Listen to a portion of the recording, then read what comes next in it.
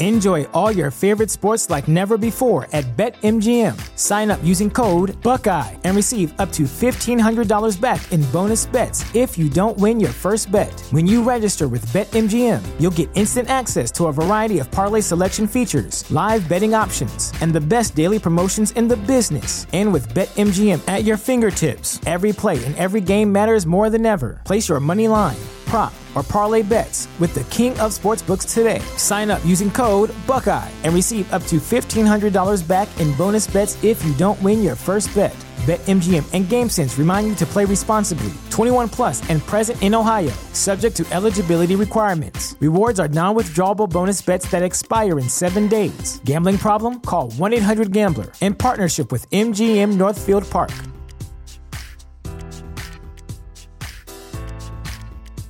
At Parker, our purpose is simple. We want to make the world a better place by working more efficiently, by using more sustainable practices, by developing better technologies. We keep moving forward. With each new idea, innovation, and partnership, we're one step closer to fulfilling our purpose every single day. To find out more, visit parker.com/purpose. Parker, engineering your success. The opinions and statements expressed in the following program do not necessarily reflect those of WWDB, its staff, or management. Inspirational women are increasingly popular in the news and media, but many go unheard and their stories are never told. Women to Watch with Susan Rocco captures the stories of many women who truly make a difference. Women to Watch is the vehicle for developing new leaders, encouraging younger generations, and in building self-esteem for future entrepreneurs. Good afternoon, everyone, and welcome back to another week of Women to Watch here on WWDB, Talk 860, and WomenToWatch.net. I want to give you our call-in number if you're listening to the show this afternoon and you would like to join us. Feel free to call 888-329-3306. That's 888-329-3306. We have a very special guest this afternoon, and it's kind of an unusual interview for me. I'm broadcasting from Ireland with Cecilia Ahern. She is author and the daughter of the former Prime Minister of Ireland. We are going to take a quick break for our sponsors, and we come back, we'll get right started. There are 365 days to schedule a mammogram. Today is as good as any. Holy Redeemer Breast Care makes it easy. We offer the latest technology like 3D mammography and automated breast ultrasound that help find cancers in dense breast tissue. Plus, our same-day readings mean same-day peace of mind. Make today the day you schedule a mammogram.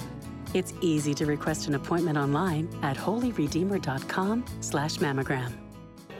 Since 1858, Mount St. Joseph Academy has been educating girls to be leaders, founders, and independent thinkers. Students are taught to be collaborative, courageous, compassionate, confident, and spiritual. In this student-centered environment, the young women are transformed by recognizing their own potential and are encouraged to use it to make a difference in the world. To learn more about Mount St. Joseph Academy, go to www.msjacad.org or call 215-233-3177. That's msjacad.org or 215-233-3177. I'm Jocelyn Ewert, founding principal of Entrust Financial in Wayne, Pennsylvania, and it is my pleasure to share financial tips with you during my monthly segment on Women to Watch. I hope you are a regular listener like I am and that you are finding the personal finance tips I provide helpful. Some of the topics we have discussed so far this year are how to get organized, how to help your children learn good money habits, how to create that all-important travel budget, and what steps are needed as you prepare for retirement.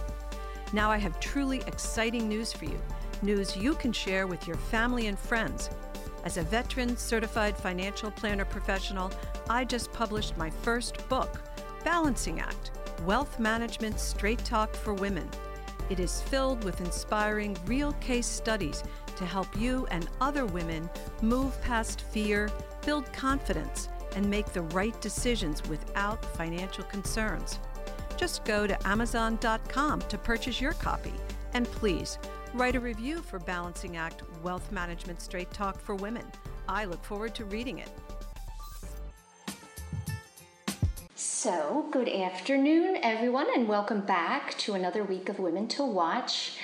This is a very special episode for me because I'm sitting in the beautiful offices of Cecilia Ahern in Malahide, Dublin, my first visit here. And we're going to be talking all about Cecilia's career as a novelist and a TV and movie creator, producer perhaps, and also the daughter of the previous Prime Minister of Ireland, Bertie Ahern.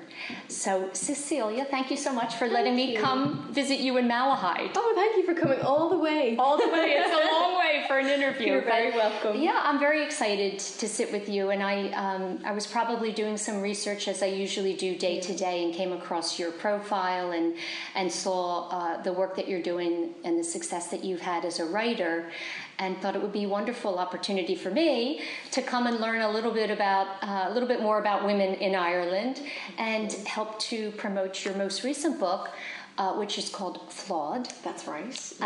But we're going to start, as we always do, we start at the very beginning in my interviews, and I understand that you, actually, were you born and raised in Dublin? Yes, in this little village that we're in. I'm born and raised. I haven't moved very far at all. Yeah. Tell me about the village itself. It does seem very tiny. What are some of the highlights of Malahide? It's a seaside town. It's a suburban town, and it's about 30 minutes from Dublin City. So I think you get the best of both worlds. You get kind of the beautiful sea, the relaxation and the peace of the sea, and that lovely little quiet village, but then you're also not far from the city. So it's the best of both worlds, I think. I guess most people travel from here into Dublin then for work. Exactly, yes. Yeah. There's not much, there's no industry here. Yes, mainly people retail are in out to the city, yes. Yeah. So tell me, as a daughter of a politician, I'll say, that must have been different than some of your friends and their growing up experience. I guess I would want to know, growing up, did you see your father's position and his role and some of the things that he went through as something that perhaps you would be interested later in life? Or was it more of, that's not something I ever want to pursue? Oh, I think I always knew that I would never want to be a politician. Yeah. I think being a politician is like a calling. I think you either have it in you to be that person or not. And I certainly didn't have it in me. It's a very hard life, very difficult life. And my dad was and is an absolute workaholic and poured his whole life into working. And you don't always get a huge amount of thanks for it. You cannot please everybody, and sometimes you please nobody. Yeah. So I could see that, but I think it's definitely a passion. We're similar in a way. We both, my dad and me, have followed our passions. Mm-hmm. So we throw ourselves into it and give it 100%. But I think he deals with reality and I deal with fiction. Right. So it's quite different. Yeah. But I was always in awe of everything he did, but I never, ever could have felt that it would be something that I would be able to do.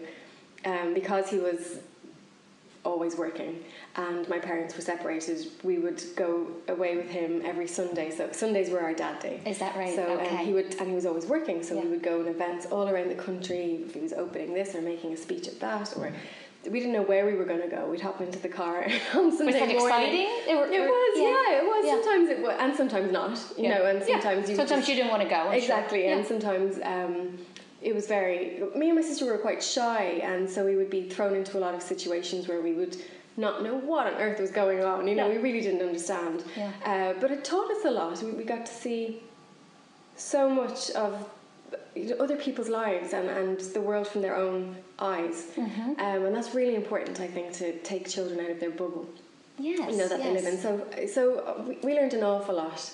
And we went with him. We'd spend days sitting in the office. It sounds terrible, Dad brought the kids to the office, but really we loved it. I messed with the phones and the computers. And, there was something to play with. It was always something to do.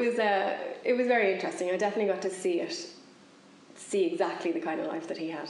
Now, was there in the United States, I'm sure you're aware, any politicians' families can often be under scrutiny and be in the public eye. Is that the same as here in Ireland? Yes, it is definitely.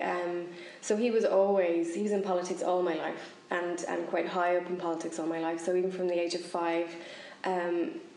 Obviously they're my first memories really. I always remember people just looking at him and us, mostly at him.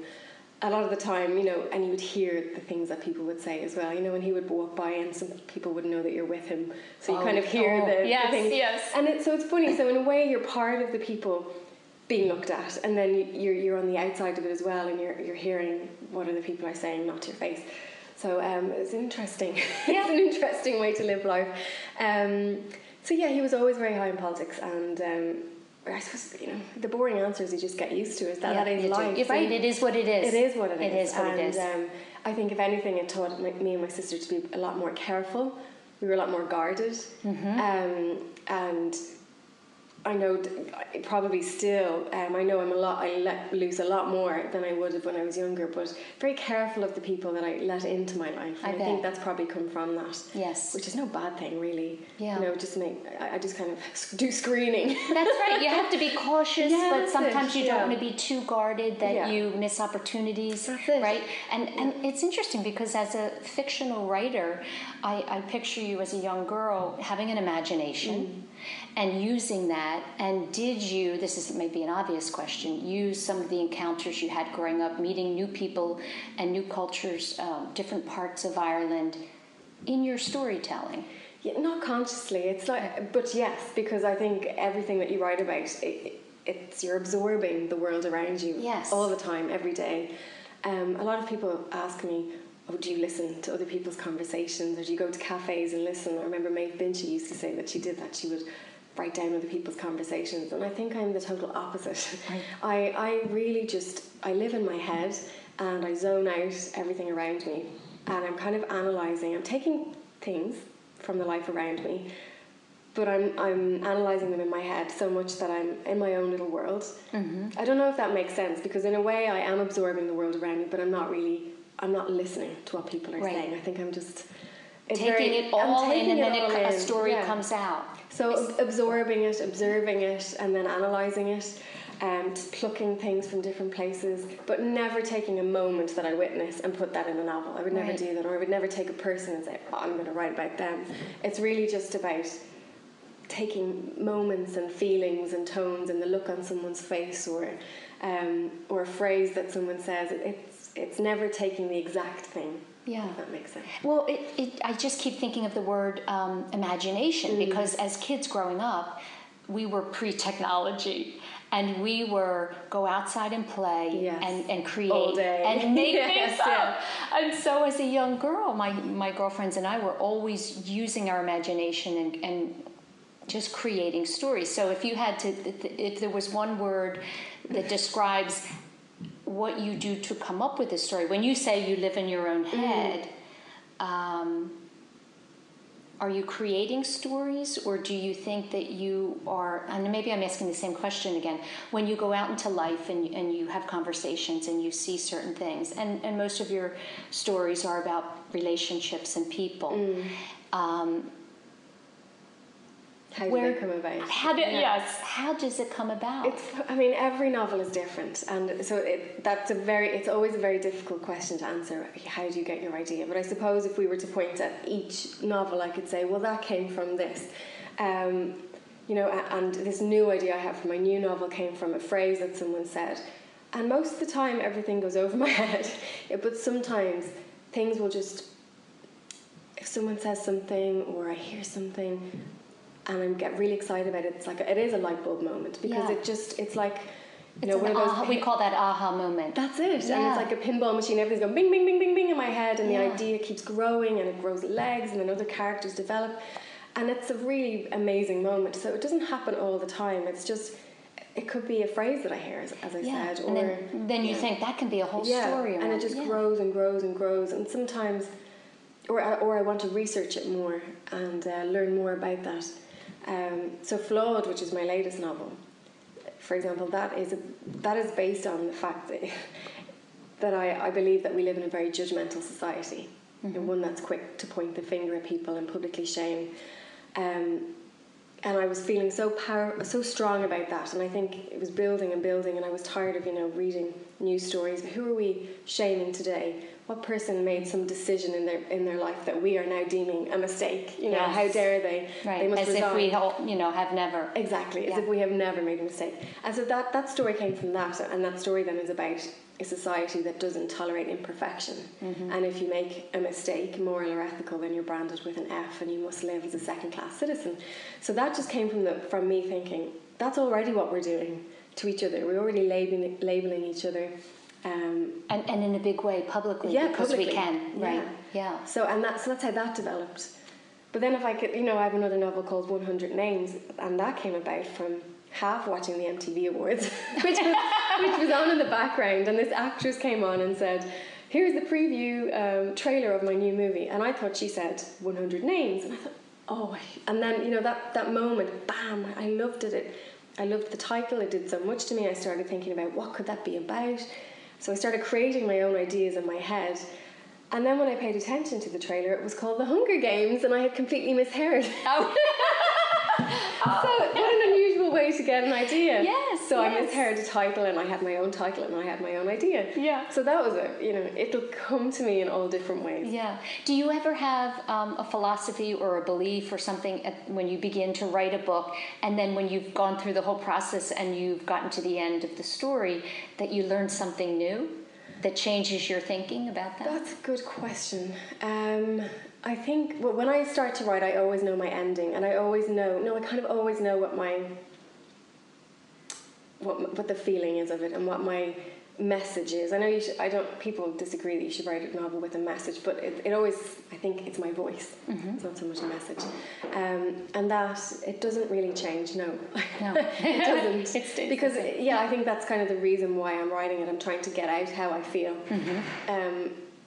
I think I learn a lot with every novel, whether it's just through researching the subject or examining, if I was in that situation, it's that what if, imagine if scenario that I think every author has when they're writing a novel, that they think about when they're writing a novel. What if this happened, and what if that happened? And when you're doing that, you're constantly learning. Yes. Because if I was to put myself in that character's situation, how do I think I would feel? Yeah. So it's kind of like method acting in a way. Yeah, right. Can you talk about what the aha moment was for the book that you're writing now? Tell me the title again. So Lyrebird is my new book. Actually, that I was referring to is about the book I haven't even started to write yet, so I'm not going to mention that one. Okay. But Lyrebird is the new novel, and that was, that moment was when I was sitting with my daughter in the car waiting for her gymnastics class to start, and I don't know what our conversation was about, but then I told her there is a bird called a lyrebird, and that mimics the sounds of all humans and everything around it. It mimics birds, humans. And so I showed it to her on my phone, went to YouTube, and there was David Attenborough, brilliant David Attenborough, who was showing a clip of his new show. And it's this fantastic little bird who has the ability to mimic every little sound around it. This is a real bird? A real bird. Oh, so I've never heard of it. So it's an Australian bird. It lives in the national forest, like very shy bird. It's rarely seen. And it mimics like drills, like camera shutters of the people who were filming him. All birds, like a parrot. I mean, it's like parrots, but kind of human sounds, machines. It was mimicking car alarms. Wow. It was fascinating, and so she was so amazed by it that the two of us started trying to mimic the sounds. Let's try and make the sound of a car alarm. And then I had that bing moment, that aha moment, right, where I thought, what if there was a person who had the ability, who had lyrebird qualities? And so the challenge for me was to write a novel where I learned all about this bird and gave a woman, lyrebird characteristics. Oh, I love that. So yeah. I love that. And it's all, a lot of it is about how in touch with nature and the world she is. She's living in the mountains, very elusive, shy character, but so rooted with the earth that she's able to mimic everything around her, and that's how she communicates in a way. And does that thing that a lot of people don't do, is that she reflects and stops, and it's a calm life. Right. So, I really enjoyed writing about that, because we're moving away so much from that. Yes, absolutely. And, one of the questions I had for you, when I think of writers, obviously that's something you do alone, by yourself, in quiet. I wonder if there's a commonality amongst writers, that they have that desire or need to be alone in their work, as opposed to interacting with people on a regular basis, where there's energies that kind of distract you from what you're doing, right? Totally love what you're saying. Yes, absolutely. And particularly as I've just written Lyrebird, and I'm kind of talking about it more now, that is absolutely, you learn more about yourself, as you said. Yeah. So I love working alone. When some people say, is that not boring being on your own all day writing? I love it. You love it? I love it. I'm an introvert, I suppose, and I absolutely adore it. Which you do not appear to be at all from the minute I met you. Really, you just exude this wonderful positive... But you positive... can be sociable. I guess that's the funny thing about being an yes. introvert. Not necessarily shy, but just really like reflection and being alone, and actually need that. Yeah.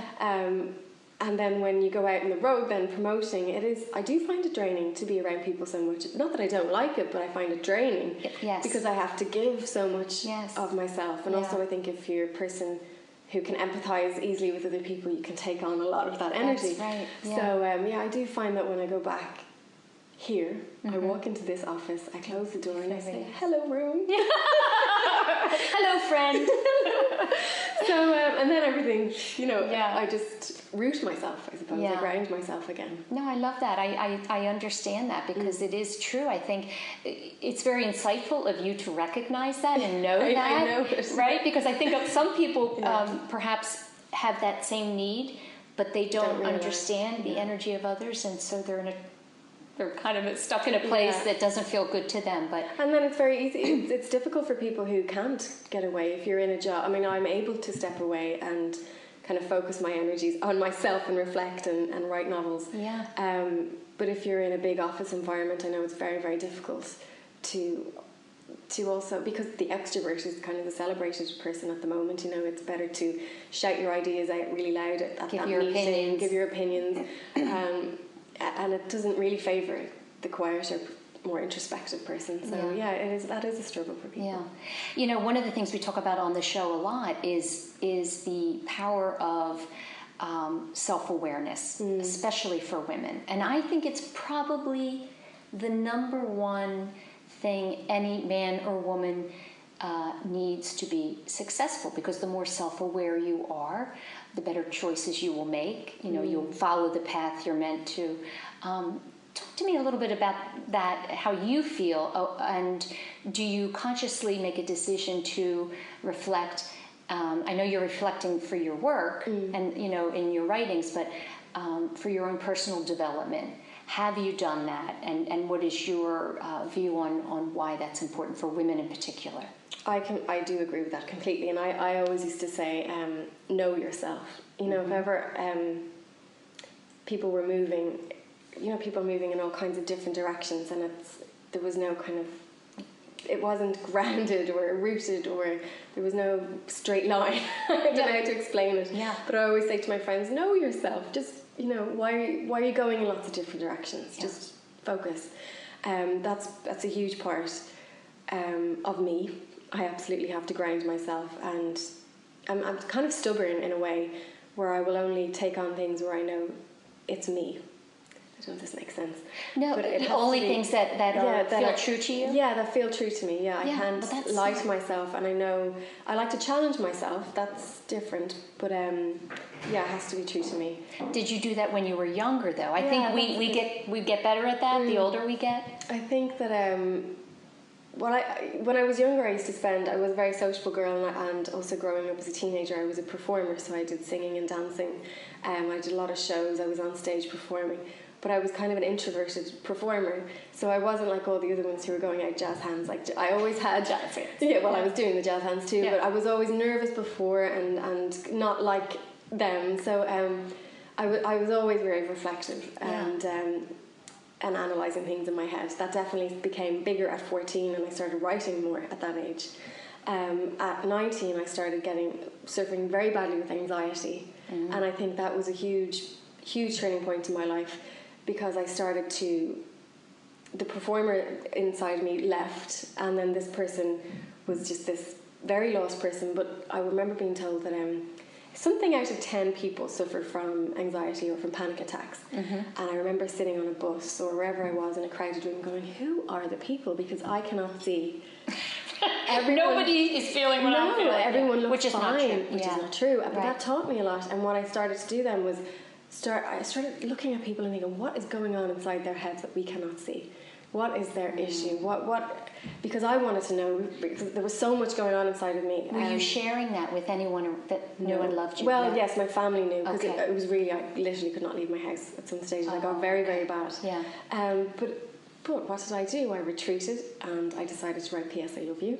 And I was going through that period of my life where I was just trying to rebuild myself and trying to understand myself, and that was a big time of reflection, and look what came out of it. Yes. So I really poured my heart and soul into that novel, going on a very similar journey to the character. That's a book about grief, about a character who loses her husband, and he leaves 10 letters for her, one a month to open, and she has to carry out whatever message he has kind of set up for her. Yeah. And in a way I was writing, she'd lost her identity, she'd lost a sense of herself. That was very much what I was going through. And she wasn't me, it wasn't my character, but the journey was the same. And so this is a very long answer to your question, but this was my reflective time where I think I started to understand myself a huge amount more, and when the writing became my saviour in a way. Yeah. So when you discovered that writing really was your calling, did the anxieties subside? Well, it was interesting because I thought, well, this is great. I can lock myself away from the world. No one will know. No one will know. I mean, I'll just write this novel, this story, and then I got my mom said to me, she was so encouraging, and who hadn't seen me so happy, or not even that happy, but so kind of fulfilled, In and what age was this? I'm sorry. I was 21. At 21. Yeah, okay. And I just finished college, and. But I had been I'd been anxious for a few years. I was quite bad then. Yeah. And so my mum said, "Why don't you show this to somebody in the industry and see if you just look for some advice?" Because she wanted, to motivate me, and she could see that I was doing something I enjoyed, but she really wanted to help move me on. And I thought, oh God, okay. So I found an agent who's Marianne Gunn O'Connor, and I'd sent 3 chapters, and she got back to me and said, "I want to see more." Oh. And then, so it was chapter after chapter, and after 10 chapters, she agreed to represent me. Said that she was going to send. That was a quick turnaround, yes, right? Don't people normally or often send off lots and lots of manuscripts and writings? And then she said also that she had, she knew who I was, and decided that it was going to be terrible. So she sat on it for about 2 weeks. She couldn't bring herself to read it. She was like, I'm going to have to give a rejection to Prime Minister's daughter. So people always think it works the opposite way. But right. So eventually she agreed to represent me, and I got my first book deal within months. So I was going from... And the first thing I had to do, of course, was go on television and go on radio and do all the things that I was trying to hide from. Yes. So... You have to face your fears. You do. You can't run away from them. But that was such a big time of my life because you asked me, did it get rid of the anxieties? Kind of what happened made me have to deal with it. I had to start traveling the world, and I had a career and I had responsibilities, and that definitely helped me to deal with it. Well, it probably taught you, I can do this. Yes, exactly. Right? Yeah. Did you have what was your coping mechanism? In other words, if you started to, I think we all have tapes in our head that play or things that we say to ourselves that really help us to relax in those moments of just, and anxiety is different from nervousness, I would say, right? Well, or worry. They were panic attacks. So they were actual physical, but then the panic, I think people listening, if they've ever had a panic attack, I think I probably had very few, but what I was afraid of was of having another. Yes. So the anxiety then about having a panic attack becomes larger than the panic attack itself. Yeah, so it's constant. So what did I did a lot to try, and I went to various different people, therapists, hypnotists, and breathing, I think, is the thing that I needed to learn how to do. Yeah, cures a lot of Yes, breathing is very important. Very and important. It's something we don't take time, right? We don't do it properly. No, we don't breathe properly. And so I would find myself holding my breath. No wonder I was getting old. Right. So that, and just telling, and I'm so far from where I was, but still, why am I worried? I've done this a million times. I know. Maybe it's human nature, and we will forever, right?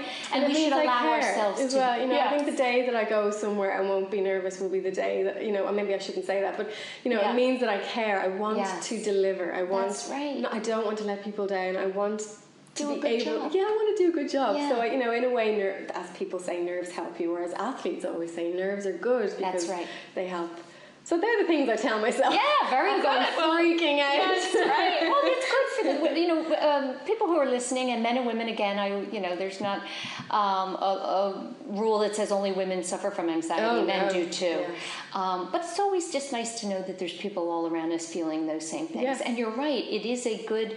I had a woman on the show that said, if you're not afraid, your ego's too big. You should have a little bit of fear and nervousness because you want to do a good job. That's it. In whatever moment. And somebody told me to also tell people that you're nervous. That's okay, because I think before I would try to cover it up, like being nervous is a bad thing. Yeah. No, but it's okay. Normal. So I would find myself going in and saying, I'm actually quite nervous. And it would the big secrets out, It would make you feel better. Yeah, well, that's what this show is all about. Telling the truth and realizing that those things that shape us, those things that are hard, the personal challenges, are really what help to build our resilience and our, the ability to move through the tough times, because they'll always be there. Absolutely, and I really do think that because the simple things were very difficult for me, even the big things were as difficult. So it made me, I pushed myself so much because, achieving more was, going out and doing those tough things, traveling to this country and doing that event or this, that, the other. Yeah. And did you do it alone, or did you bring... my mom would travel with me the first year, and my boyfriend as well, who's now my husband. I had people now on my own. Now nobody cares anymore. Right, it was a big deal. We're so tired of her and her issues. She can do it on her own. But yeah, at the beginning, because I was young, I suppose, at 21, You're still young, I should mention. I just want to, give a quick update to the people listening that I am sitting down with Cecilia Ahern, novelist, television and movie creator from Dublin, Ireland. And you happen to be a mother. You have two children, Robin and Sunny, which I love those names. Tell me what kind of mother you are. What is your philosophy as a parent? Are you one to let the kids explore and kind of find their way, or do you find that you're a little bit more strict and trying to guide them? Both. I mean, I'm very lucky with my parents that they allowed me to.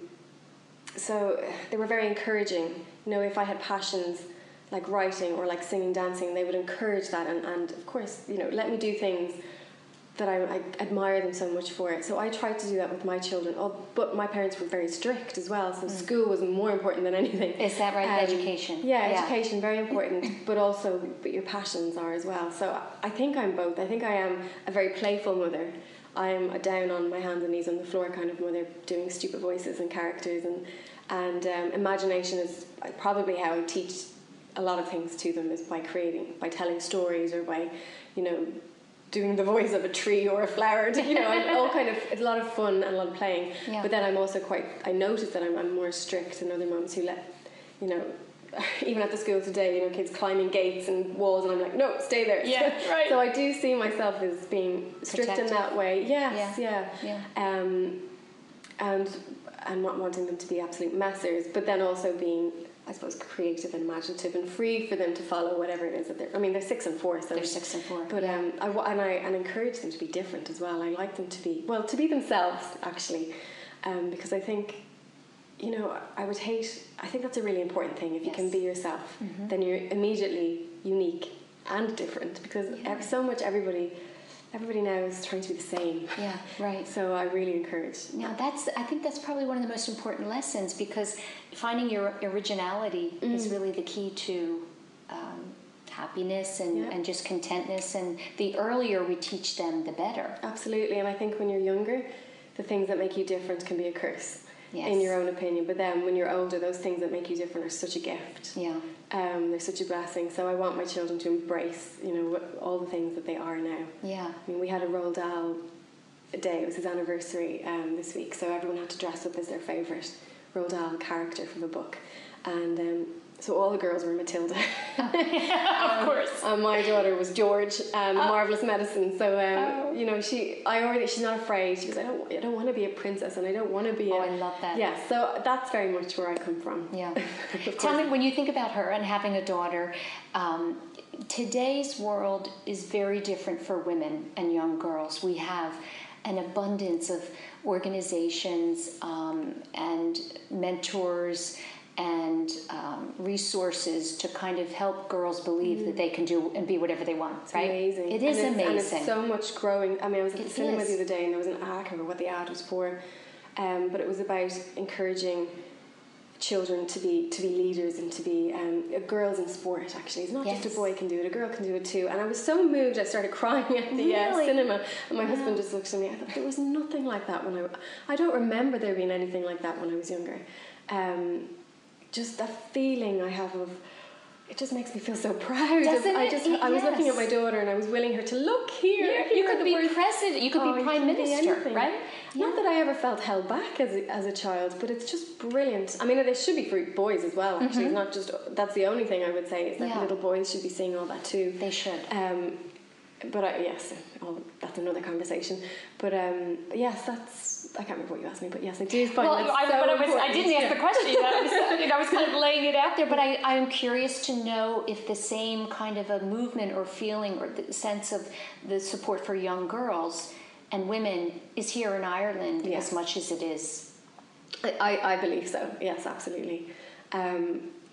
And if there is in my house anyway. Yeah, good. Yeah, and it's a generational thing. I think clearly your generation and mine has a different awareness of it than the generations prior.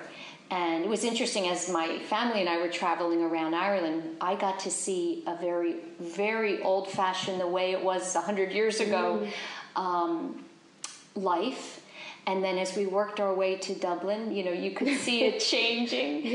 What is your hope, I guess, what is your hope for your daughter when it comes to that? What would you like to see her beside, you want her to find her originality and be who she is. Yeah, but I think there's a lot of, with all of this confidence that women are giving themselves, we are kind of the generation of the women who have been given the opportunity to do it all, to have the job, and that's a lot of pressure. That's right. And it's not easy actually, and it's okay to say that you can't have it all. It's probably not a very supportive thing to say. Yes. But I think we're learning that for ourselves. So I don't want her to push herself so much that it becomes I have to be everything that I can be. Just be happy. Just do the things that make you happy. You don't have to be the best at everything, and that's that's a lovely, encouraging message to give people. Yes, but don't always try to be the best. Just be yourself. Yeah, that striving for perfection is awful. Yeah, and I think sometimes when there's so much. I don't mean to take a positive and turn it into a negative, but I just think there's a lot of pressure on girls to be perfect and to be all that you can be, and and in a way that's hard. It's okay to fall down a few times. It is. So that's the kind of mommy I'll be. Or that I am. Be the best that you can be. Do the things that make you happy, but no perfection. Don't stress yourself about it. And I say that I'm a perfectionist because I just don't want her to be me. Well, I think we do. We were all hard on ourselves. Someone once said, "You can have it all, but not all at once." That's true. And I like that because it's very true. Try to achieve the things you want, but you can't be all and have all. That's a better way of phrasing it. Yeah, that's very good. I'll steal that from you. Tell me what you're writing another book right now. Do you have aspirations or any intentions to get back into television? Well, I still am. Yes, Flawed was optioned by Warner Brothers. Oh, great! Yeah, which is great, and Wendy Feinerman Productions, and they're the same team behind the P.S. I Love You movie. Okay. Which is fantastic because I've known them for over 10 years now, and there's a great relationship there. Good. They're writing the script at the moment, so hope it's moving. So it's moving. Things are happening. Wow. Which is always hard with movies; it takes a long time. Yeah. And I still am working in TV. I've had a couple of things since Samantha Who. And I work with ZDF, which is a German network, and I create original TV shows for them, and so they film in Ireland, which is fantastic. It's basically a Sunday night primetime slot, so it's a 90-minute TV movie, and they film it here 2 a year. Oh, so that's yeah, fantastic. it's great.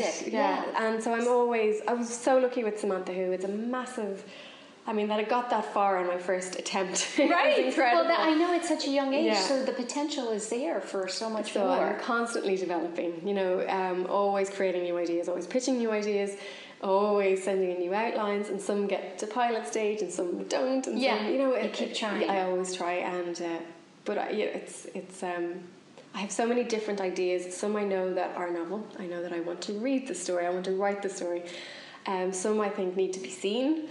And so there's a difference, Some I think is just a short story. So I have so many very different ideas that need to be told differently. I think I know this answer, but I'm going to ask you, would you ever want to be in one of the movies? No! Because I think you should. Now, the listeners can't see you. I'm sitting across from you. No, you're very animated. And that's to the old me. When I was younger, I did that whole singing, dancing, acting tell me thing. that. I wanted to go back to that. You did perpun at one time. You were in a pop band. Oh, I know. It's just terrible. Like, YouTube is just terrible. My whole history is on it.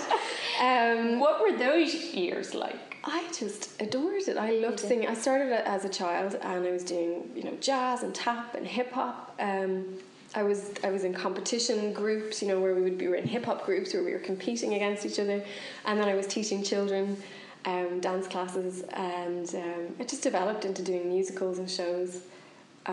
Singing in a pop band. That's every girl's dream. That was my dream at one time. But you have to have the ability. Exactly, and we were not very good together. So, and we were quickly dropped by our record company, which was probably the best thing that they could have done for us. Oh my gosh! So I had it. But you attempted it. That takes a lot of guts. Well, that's what I say about my parents. Even though, and a lot of these things were happening when I was in school and important years in school, and they let me do it, which is. I don't know if I'm not going to say it so they hear me, but it's amazing that they let me do it because they said they could see the passion that I had for it, and they wanted me to, go for my dreams, and that's a brilliant thing that any parent can do for their child. So I had that opportunity, and I can say that I gave it all of my energies, and then turned to writing. Yeah, which I was doing secretly, quietly anyway, but just never telling anybody about it. Yeah. So I found the right place. Good. But I did have a cameo in Love Rosie, which is my second movie. Oh, you did? It was the director's idea. And was that filmed in the United States? That was filmed in, Canada for some of it, and Ireland. Oh, okay.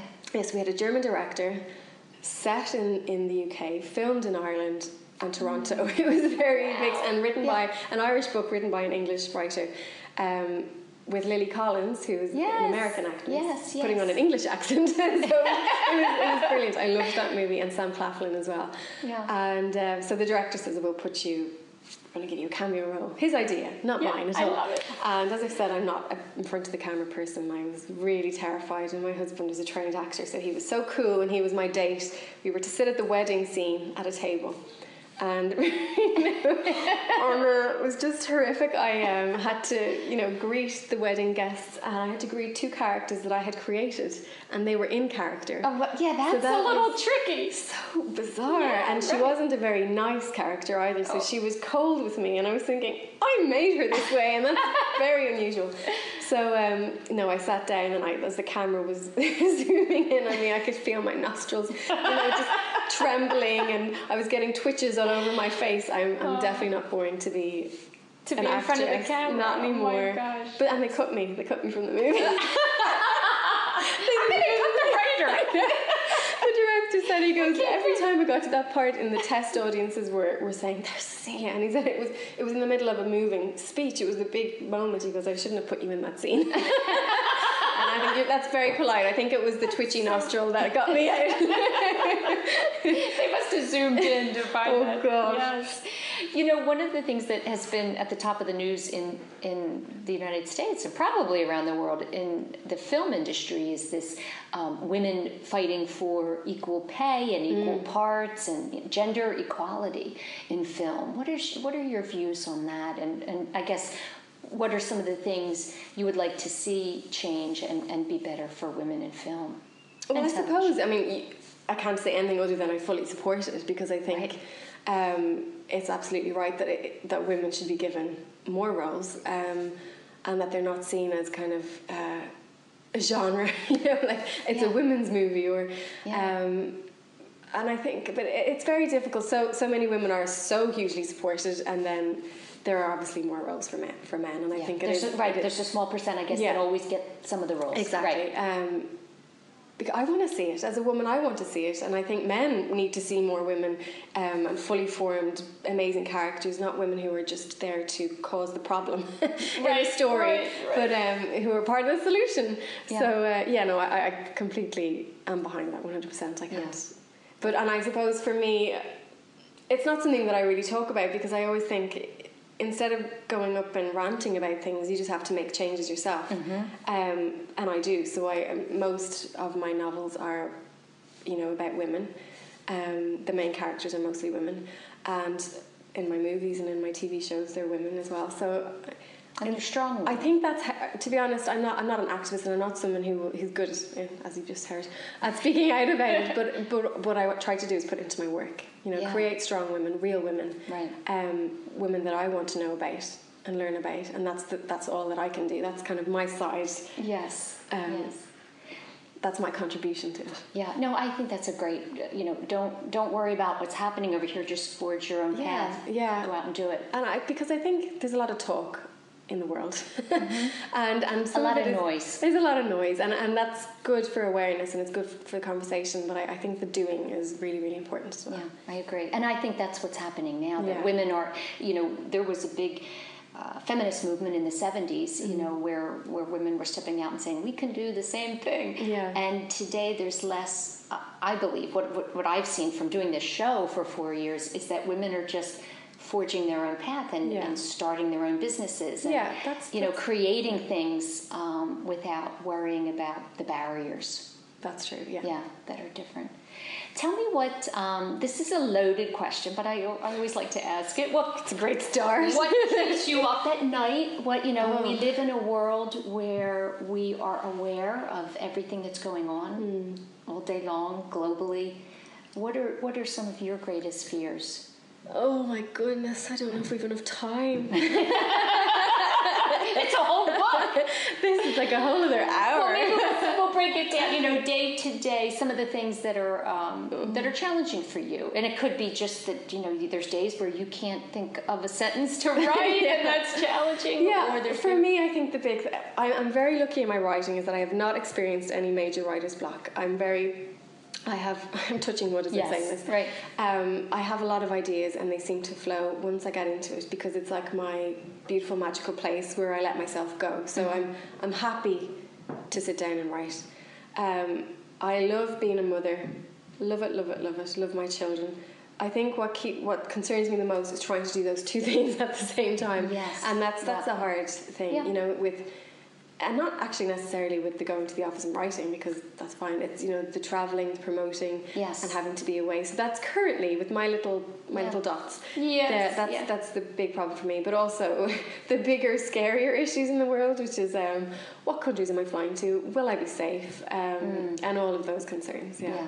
We can't, not have those in the back of our mind. As much as we say, no matter what's going, you can't stop from living. You have to go out, but you have to be alert. And I, of course, have a horrible mind that goes way too much into what if. Oh, do you? So I imagine all these things before they even happen. But my mom is fantastic, because I ring her up and say, I have to go here. Oh. And she'll say, can we FaceTime?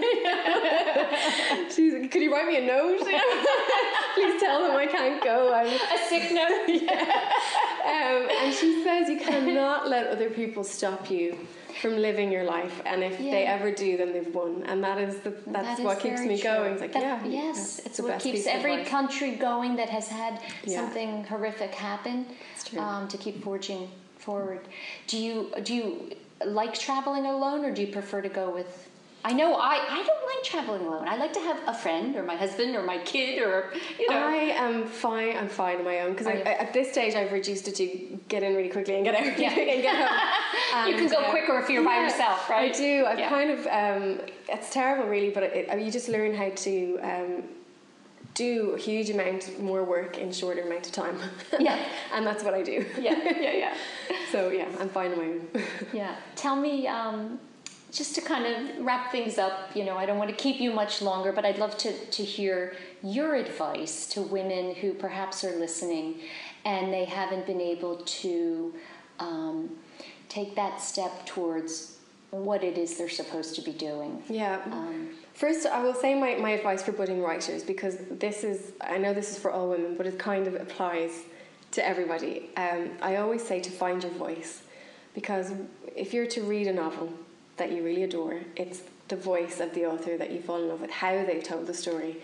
And I think times people, when they're writing themselves, then try to replicate. If you can write how you think and write how you feel, then you're immediately different. You're immediately unique. No one thinks like you. No one can write like you. That's different. Yeah. And I think the same then applies for everybody else. Yes. If you can, again, as we said earlier, know yourself, find your voice and be yourself, then that's all the focus you need. That's all the motivation you need. Because if you understand yourself and know yourself and you're brave and fearless, then you can achieve whatever you want to achieve. Yeah. Are you familiar with Brené Brown? I'm sure. No.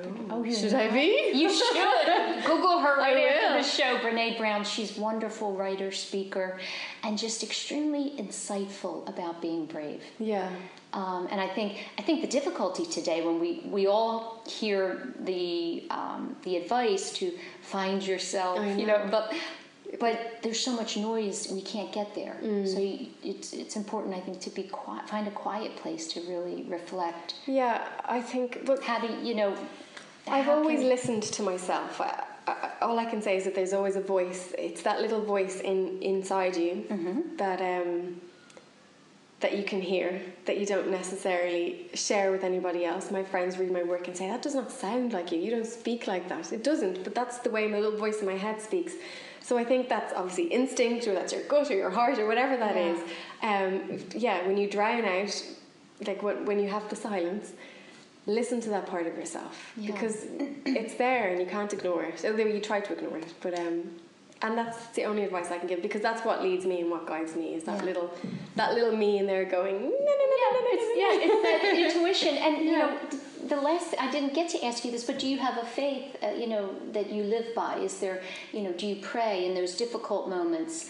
I call it channeling, which I guess is prayer, in a way, but before it was called prayer. But yeah, I do that kind of focusing, positive, mental, whatever it's called. I've made it up, but I go into that zone, and I also see things. I see things.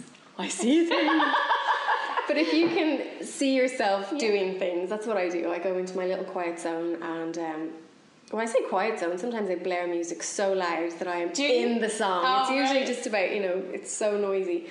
And see myself doing things, watch myself carrying out things, and that helps. Yeah.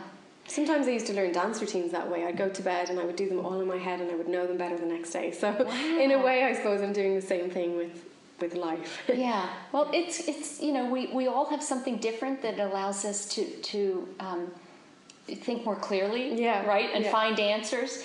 And I'm so appreciative of you being so open about your life and your story, and for allowing me to come into this beautiful space and sit with you in my special room. In your special room. We're in front of the fireplace. I wish people could see it. And we're on the water.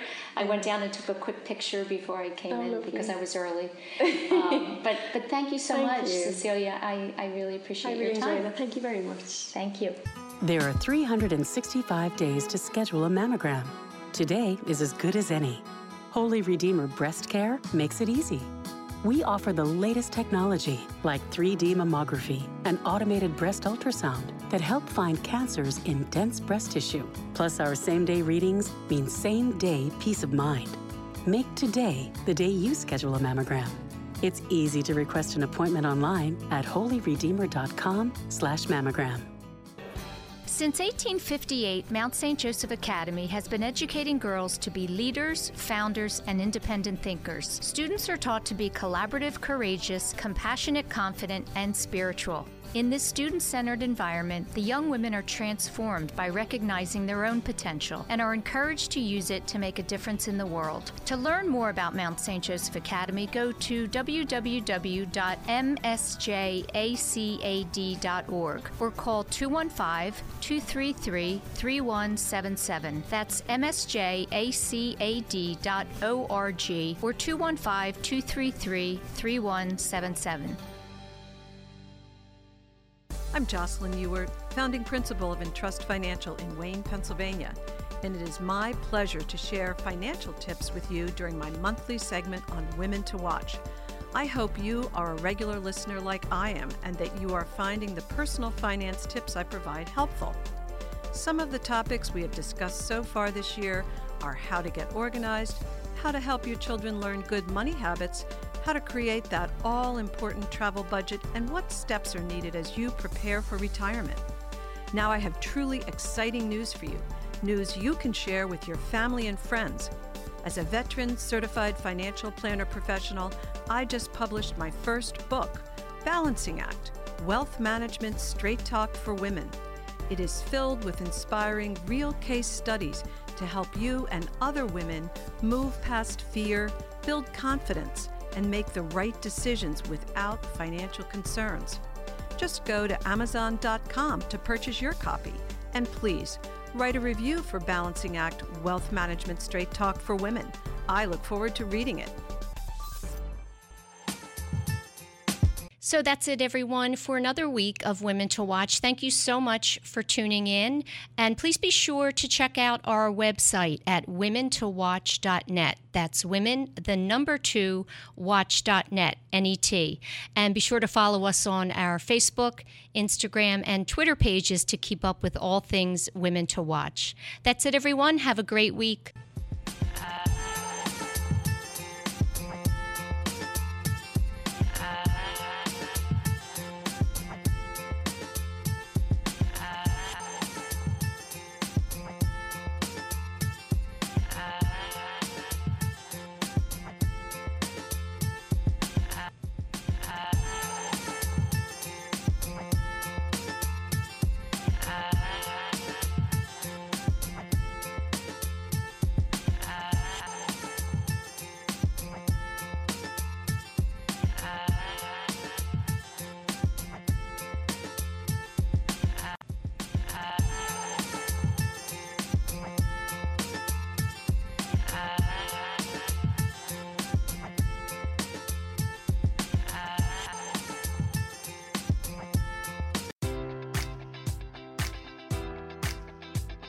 Enjoy all your favorite sports like never before at BetMGM. Sign up using code Buckeye and receive up to $1,500 back in bonus bets if you don't win your first bet. When you register with BetMGM, you'll get instant access to a variety of parlay selection features, live betting options, and the best daily promotions in the business. And with BetMGM at your fingertips, every play and every game matters more than ever. Place your money line, prop, or parlay bets with the king of sportsbooks today. Sign up using code Buckeye and receive up to $1,500 back in bonus bets if you don't win your first bet. BetMGM and GameSense remind you to play responsibly. 21 plus and present in Ohio, subject to eligibility requirements. Rewards are non-withdrawable bonus bets that expire in 7 days. Gambling problem? Call 1-800-GAMBLER. In partnership with MGM Northfield Park.